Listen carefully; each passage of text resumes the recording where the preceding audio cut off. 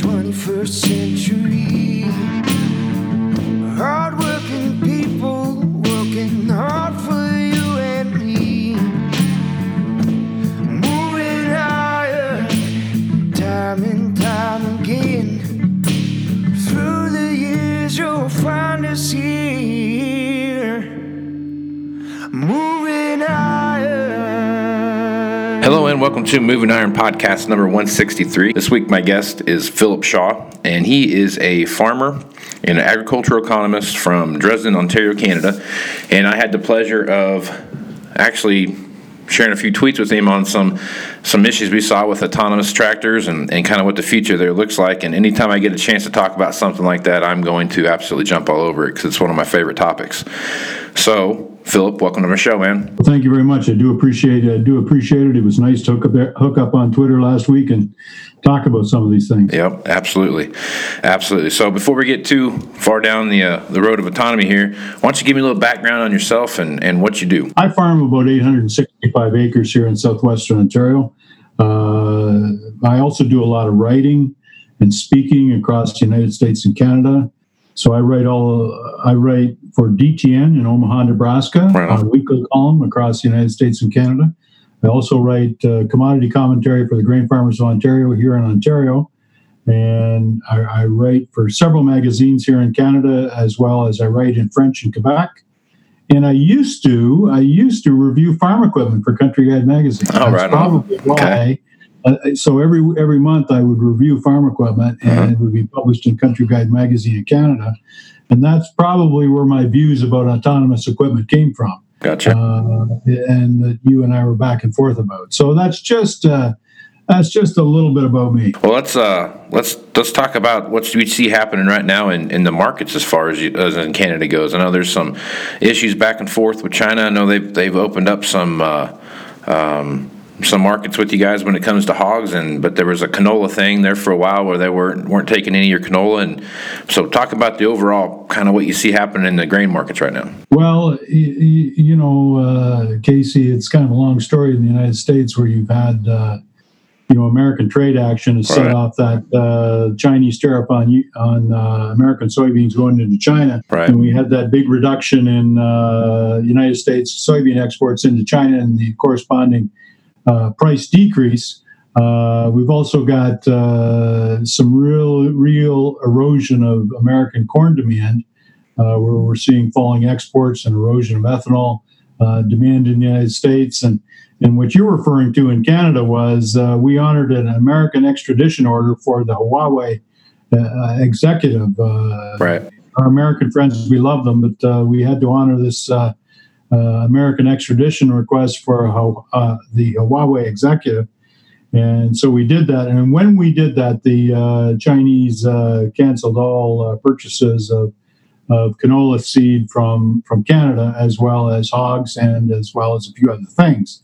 Yep. Since then, they've reinstated the pork part of that. And of course, you guys are still working it out with your trade agreement. It's almost in the news every day that we're going to have a trade agreement with the United States and Canada. Be a lot better if we just got along, but exactly.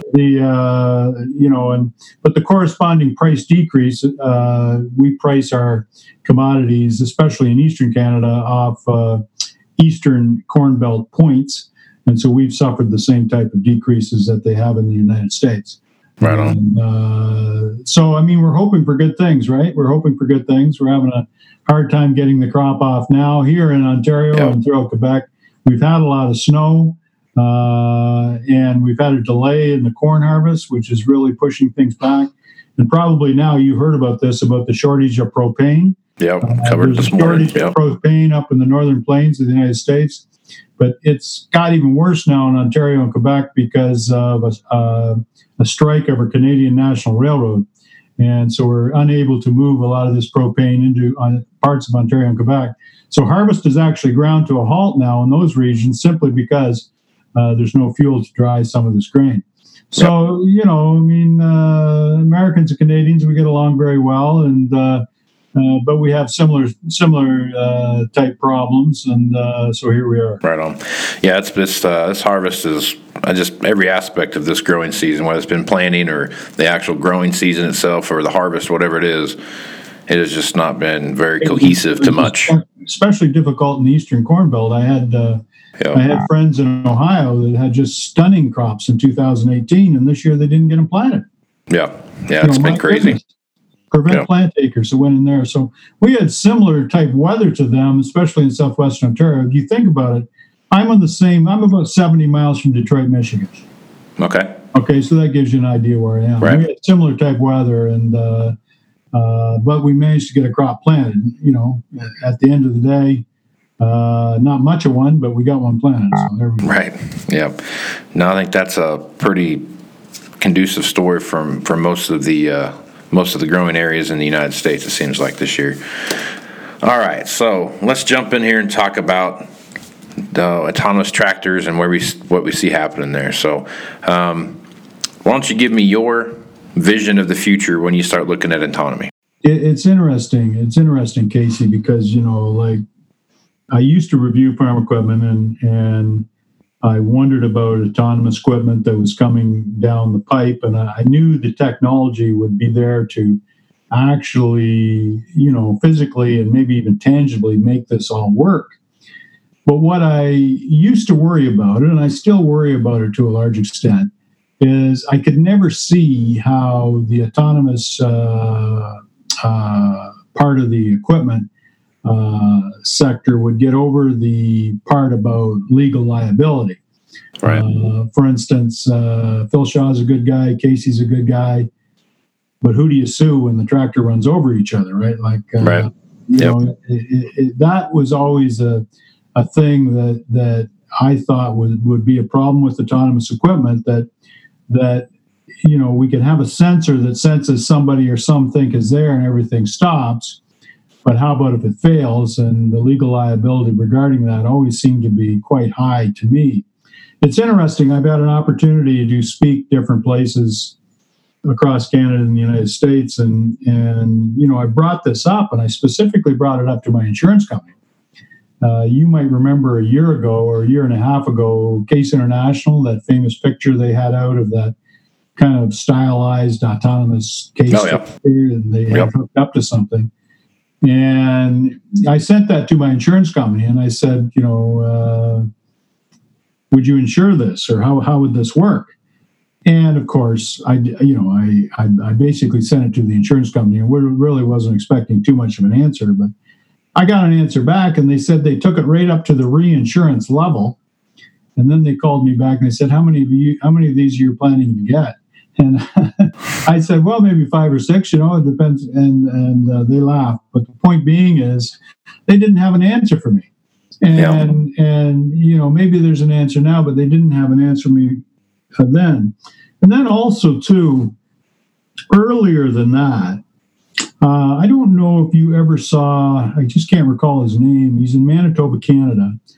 A friend of mine, a Twitter friend of mine, he developed a autonomous package for his tractor and grain cart. I think his name was Matt Reimer, and I met Matt before he did that. But what he did was he wanted to get the grain cart to come up along his combine autonomously. Mm-hmm. This would be about 5 years ago. And what he did was he knew he had to learn computer code. He had to learn computer code to make this work, because depending on Case International or John Deere or anybody else at that time to get this done, it wasn't going to help him. So what he did, he went back and learned computer code, and he actually used computer coding to put into his autonomous kits that he developed for his tractor and combine. And he's got a famous YouTube video. If you can go to YouTube and look at it, and probably Matt from Manitoba Autonomous would do it. And you see him, he's combining wheat, and then he asks for the tractor, comes over to him, across the field, you can see it come in, and then it turns around and it drives right beside him. It's amazing. It's amazing when you think about it that the guy did it himself. And I said to him, I called him up. And I said, Matt, I said, what did your insurance company think of that? And Matt said to me, well, he said, Phil, he said, I really haven't told him yet. Right, yeah. And, I thought there might have been a good reason that he didn't tell them. The point being is that what would have happened if that tractor and grain cart that came across the field all by itself had kept going and ran into the ditch, right? Would they have paid out? So I don't know the answer to this question, Casey. Everything that I've questioned people about it, they've always told me that, well, we think that this equipment will be safer than having an actual driver in it. I don't know if you've heard that either. Yeah, I've heard a lot of that. Whether it's the autonomous vehicle, like car side of the conversation, or whether it's the tractor and equipment side of the conversation. I've heard so many different ways of making that argument. The one I've heard is, especially when it comes to like Tesla, for example, they have a quasi autonomous vehicle now you can buy with what they call it, autopilot. I think it's what they call it on the Tesla. It can sense where things are around it and whatever, but people have died in Teslas, and Tesla cars have ran over people. That's some ongoing lawsuits there, so that's probably going to pave a new path into what's happening there. But I have read those articles, especially when it comes to who was it? Tesla also is doing the over-the-road truck that's supposed to be autonomous, and Walmart is supposed to be one of those that's going to test that out. And what does that look like? I guess to me, when I look at it from a liability perspective, I always have taken the same approach that you would take with anything else that failed on a piece of equipment today that's non-autonomous, and the lawsuits that come with that. So, and I would venture to say, if a sensor fails and it's within the quote unquote life of the machine, and that sensor fails and it goes and runs something over, I got to think that's on the manufacturer. But at what point? Like I can't get an answer for that. Yeah, you might be right. But I think, and I'm completely speculating on that. So that's just Casey Seymour's law degree there talking, which I don't have one. So it's interesting. I don't know if on Twitter if you follow. I don't know if on Twitter if you follow Chad Colby. Yeah. Well, Chad and I go back a long ways. Years ago, I wrote an article about his Farmall 560. I don't know if you've ever seen pictures of it. But long story short, he told me he was out in California, and he was in one of those Tesla cars that's automatic pilot or whatever you called it. He was going 60 miles an hour down the road, and the thing turned off in an exit like it was supposed to. But he said it scared the heck out of him, right? Yeah. Because he was used to driving 5 miles an hour or 4 miles an hour in a tractor on auto steer in the middle of some field in Illinois, just like I am in Ontario, and that doesn't scare us at all. Right. But 60 or 70 mile an hour down freeway in an autonomous car, yeah, there's some human reaction, emotional issues that we have to deal with. I also think, just like AutoTrack, when it was first introduced back in whatever it was, 1998 or whatever it was, when they first came out with AutoTrack, that was all I heard about that from the time that I can remember hearing about it. For the first 5 or 6 years, it was, oh, that's just a toy, and that's a fad. That's not going to mean anything, and I'm always going to drive my tractor, and da-da-da-da-da. And now, I know guys that'll run a tractor where every buzzer in the thing's going off because it's got some fundamental issue that's going to go bad. But let it lose an AB line, they're going to stop immediately and call someone to come fix that.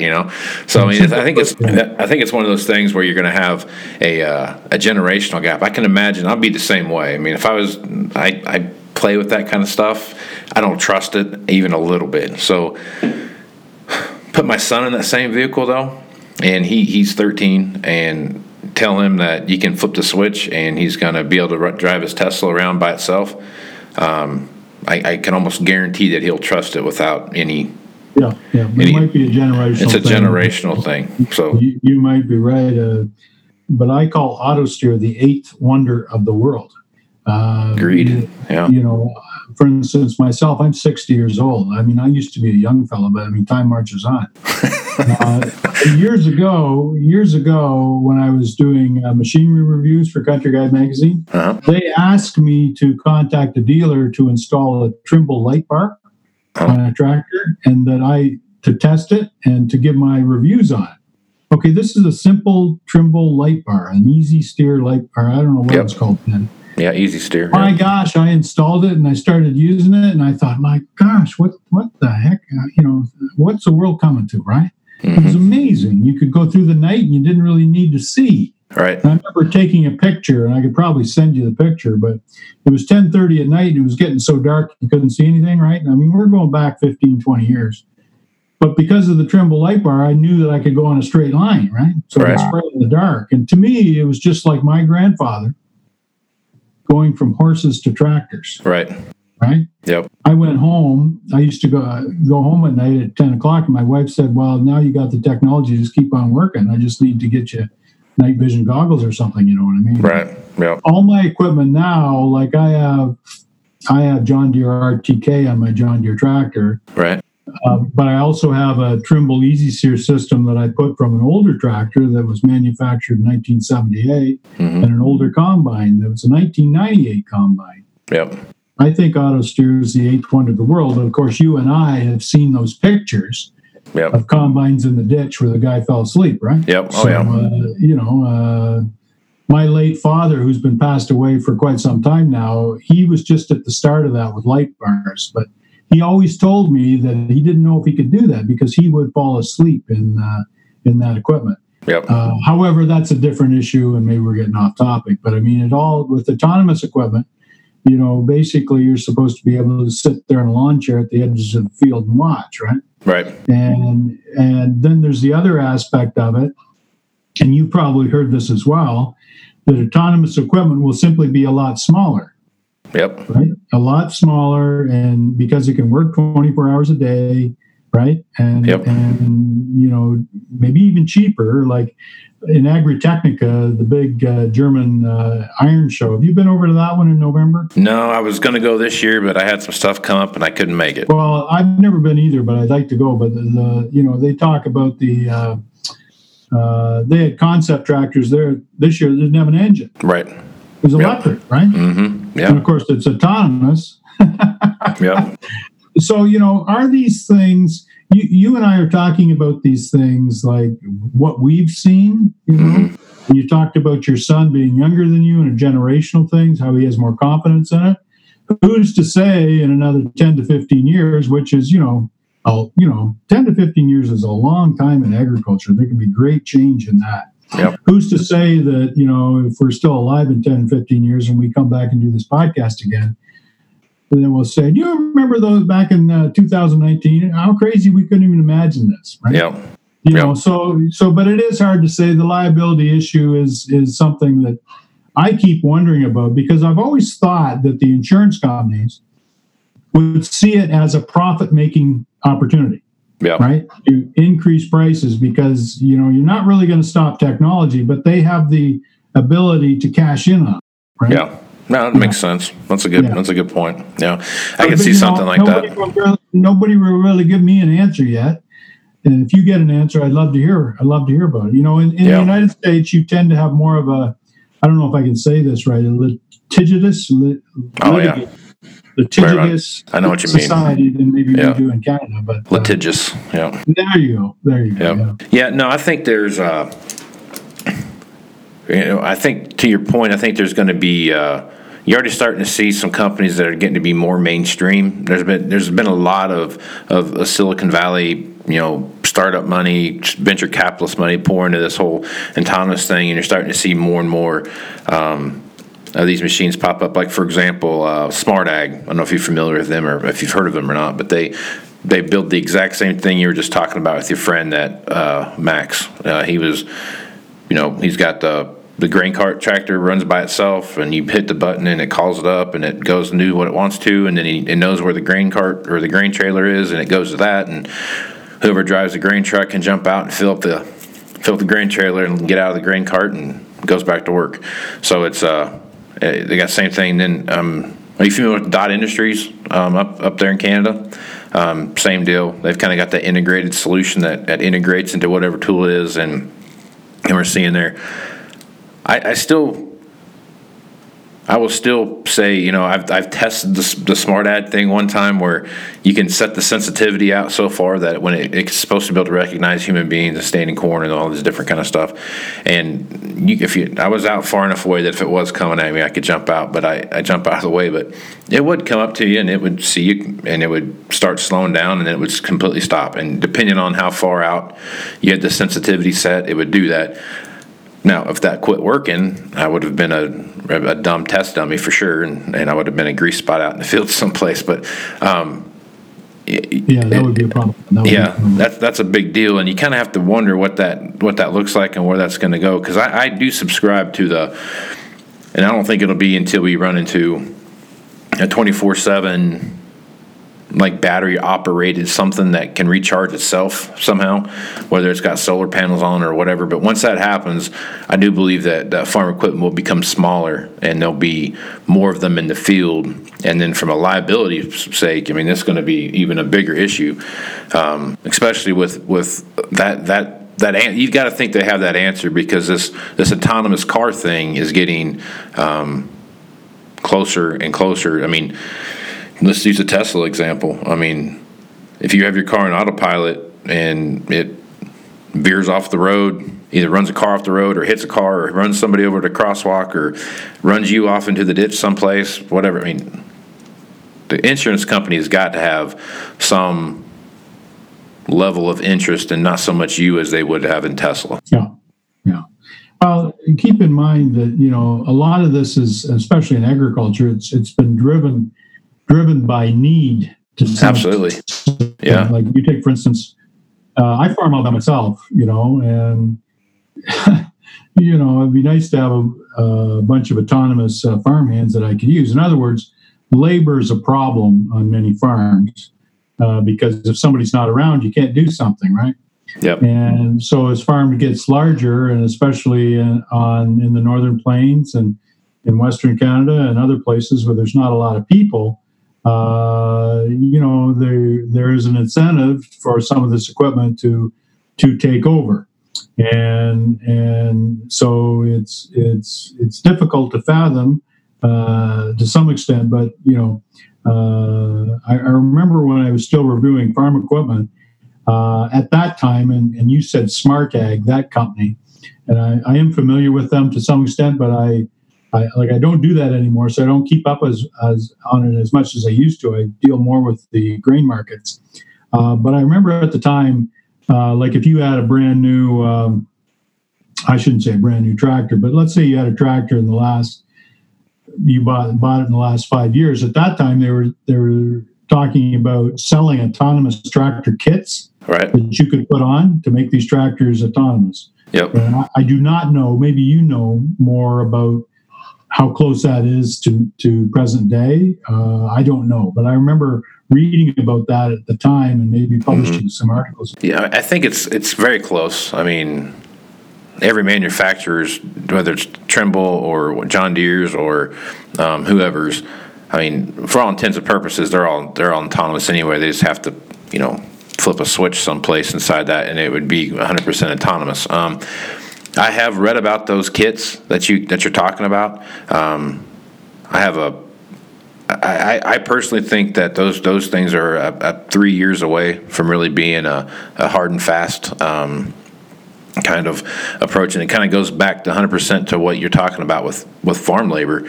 I mean, there's just a lack of it, and there's not enough people to do it, and that, not even just that part of it, but the whole robotic side of going in and what that looks like.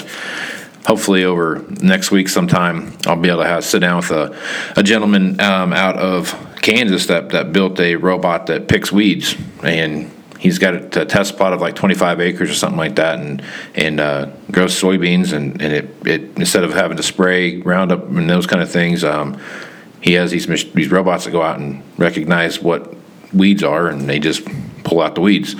So I don't know. I think those autonomous add-on kits are something that's going to be here real close, and I think that it's gonna ramp up faster than you or I will ever recognize the speed of it. And I think these insurance companies have already kind of got their kind of ducks in a row to some extent. I just don't think they're showing their cards all the way yet. Well, you might be right about that. I would imagine that they would see some type of economic opportunity in that. Yeah. And of course, we have to recognize too that we're talking about American and Canadian type reality. There's a different reality around the world. There's a different reality in Brazil. There's a different reality in Argentina. There's certainly a different reality in China and South Asia and Europe. And these innovations are going to come from those places as well. It's interesting. Just a couple of years ago, I was in Bangladesh, and I go to Bangladesh quite often. I've been there about 6 times over the last 25 years. But this last time I was there was all kinds of new types of tractors I was looking at. And what were they? They were Chinese tractors, right? Yeah. Well, that's something you and I really aren't used to, right? Right. Yeah. And of course, the liability laws there would be a little bit different. Right. Exactly. Yeah. So the innovation in autonomous could come from many different places. But of course, the limitations are liability insurance. That might be a limitation. There's always an economic limitation because, the farm economy is not doing very well now. I talk a lot about the price of corn. Well, a few years ago when the price of corn was $7 or $8, yeah, everybody loved growing corn. Couldn't get enough of it. Yeah. In Brazil, Argentina, the United States, or Canada, or Europe, everybody loved buying it. And in terms of the amount of disposable income on farms you had to purchase these innovations, it was more unlimited than it is now, where it's much more difficult. I know in the United States you have market facilitation payments. Yep. I tend to think they're an annuity that'll go on over a period of time, but they may not. And so that could be a limitation of these innovations as well, because with a healthy farm economy, it's always better for this type of innovation that will be purchased and refined and go from there. But as it is now, it would probably only be slowed until we had a turnaround in the farm economy. And then there's other limitations as well, but it's gets into the technical arena, and I wouldn't have as much I wouldn't know as much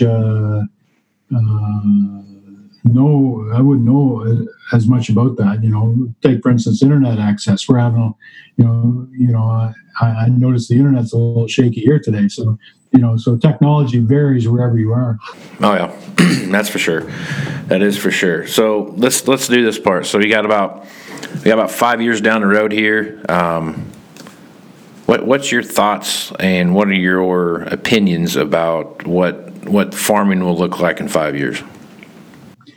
Well, it's hard for me to make a global statement about that, but let me try to. In Ontario and Quebec and even parts of the U.S. Eastern Corn Belt where land prices are high, that tends to be more of a impediment for farms to get bigger. They do get bigger, but not compared to North Dakota, South Dakota, Saskatchewan, Nebraska, Kansas, places like that where there's more wide open spaces and maybe the limitation to productivity and the limitation to innovation are directly related to how hard you can work, versus in more of the eastern parts of the Corn Belt where capital is more the limitations because things are more expensive. Corn and soybean land, I don't know what they're trading for in Illinois now. Some of the best stuff would be very expensive, and I would see that as more of a limitation to huge expansion. Farms will always get bigger, but maybe not quite as big in the Eastern Corn Belt versus the Western Corn Belt. Having said that, but they're going to get bigger anyway. We know that, and possibly the autonomous part of it, if they get that liability thing solved, will be a big part of that. We have issues in the United States and Canada with lower corn demand. We have issues with increased global competition for grain, and we have issues with international markets. So, one thing we don't want to talk about the first interest rates I ever paid were over 20% back in the early 80s. Farming was quite different then. With lower corn demand now and increased global competition, you have the potential for much lower prices. Now, I hate to put water on the party, but that would mean a contraction, right? That could mean a contraction in the overall agricultural sector, which we saw in the 1980s. And now I know that's ancient history for many people. I actually lived through it and farmed through it. And I'm not necessarily saying it's going to come again because we have such low interest rates. But, the way the grain market is now, with Brazil expanding so much, partly because of geopolitical concerns, this is something that might limit the expansion to bigger farms in 5 years. And of course, over that 5 years you're talking about, you're going to have increased productivity. Oh, yeah. So I don't know what corn yields are. Well, let's take Illinois, for example. I think the average corn yield, maybe not last year, but the year before, was 203 bushels. The average corn yield, the average state corn yield. Yeah. Well, who's to say in 5 years that won't be 280, right? True. Or 270. Yeah. And so it's kind of that agricultural productivity vicious cycle. I have to be more productive. I have to be more efficient to survive because prices aren't as buoyant. So I keep producing and using autonomous equipment and auto steer and all kinds of new technology to get more efficient. And the more efficient I get, the more I dump onto the marketplace, which lowers prices. And so you got to get more efficient. You got to produce more because you're not getting as much. So that will continue. And of course, every different sector is different, whether it's grain, whether it's cattle, whether it's hogs, whether it's dairy. We have two different dairy systems in Canada and the United States. Labor-intensive crops like almonds in California versus wheat in Montana. Right. Yep. There's just a whole bit of different variables that are going on. One thing we do know is that we'll still have unusual weather. Absolutely. But maybe we'll have better technology to watch the weather, and maybe we'll understand it more, and maybe as individual producers, we'll have more accurate weather forecasts over the next 5 years. I don't know. Yep. I would agree with a lot of what you said. My opinion, in 5 years, there's going to be more of more contracts, direct contracts with farmers from end user type facilities like Kellogg's or whomever that might be, and that'll give more profitability to the farmer. I think that the transparency issue is what's going to be the big driver there.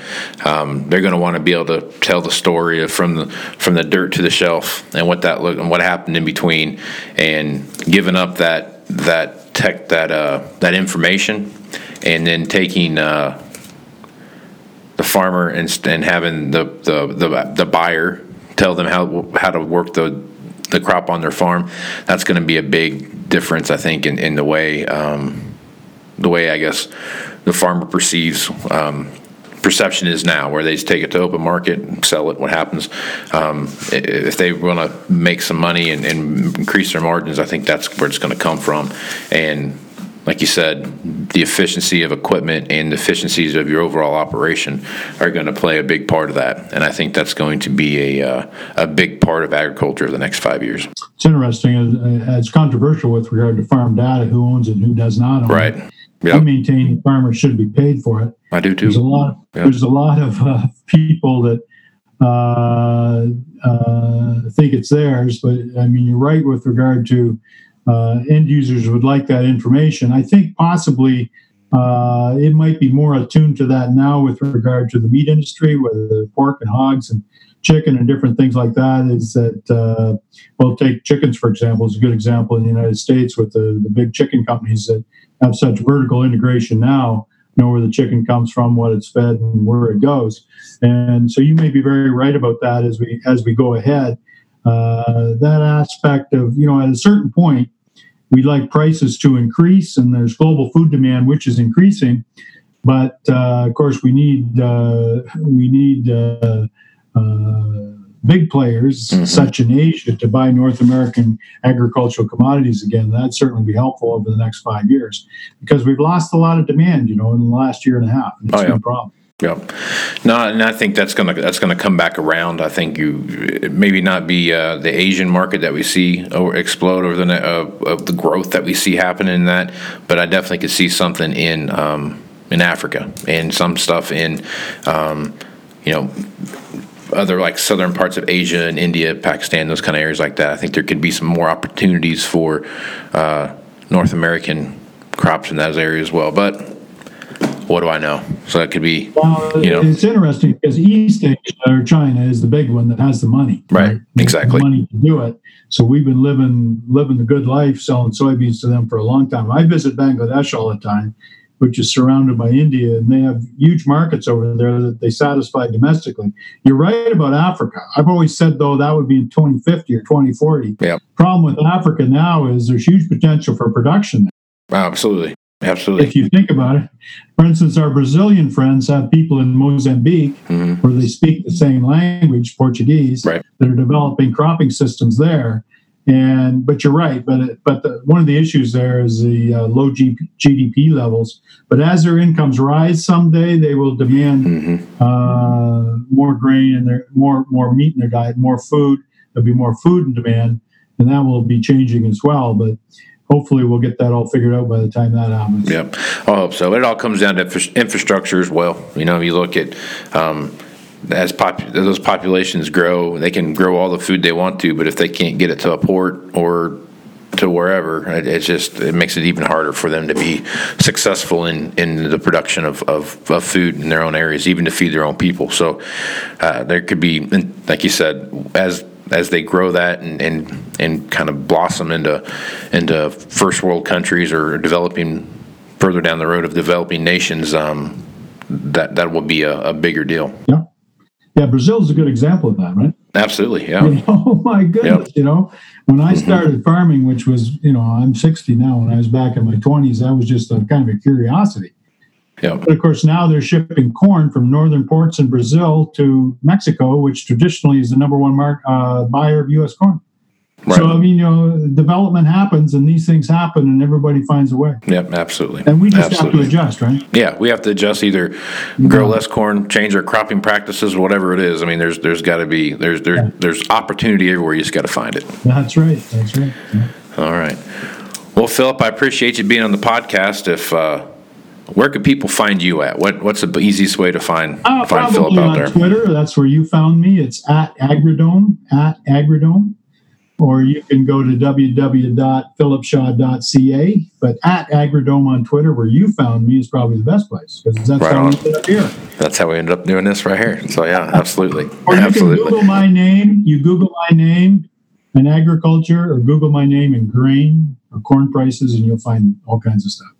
Right on. And well, this is Casey Seaman with the Moving Iron Podcast. You can find my podcast on iTunes, Google Play, and the Global Ag Network, and about anywhere else that you can find a podcast. Also, hit me up on Facebook, Twitter, and Instagram if you want to further this conversation at all, or send me an email at movingironpodcast@movingironpodcast.com. So for Casey Seymour and Philip Shaw, let's go move some iron. Out. Moving iron in the 21st century. Hard-working people working hard for you and me. Moving iron time and time again. Through the years you'll find us here. Moving iron.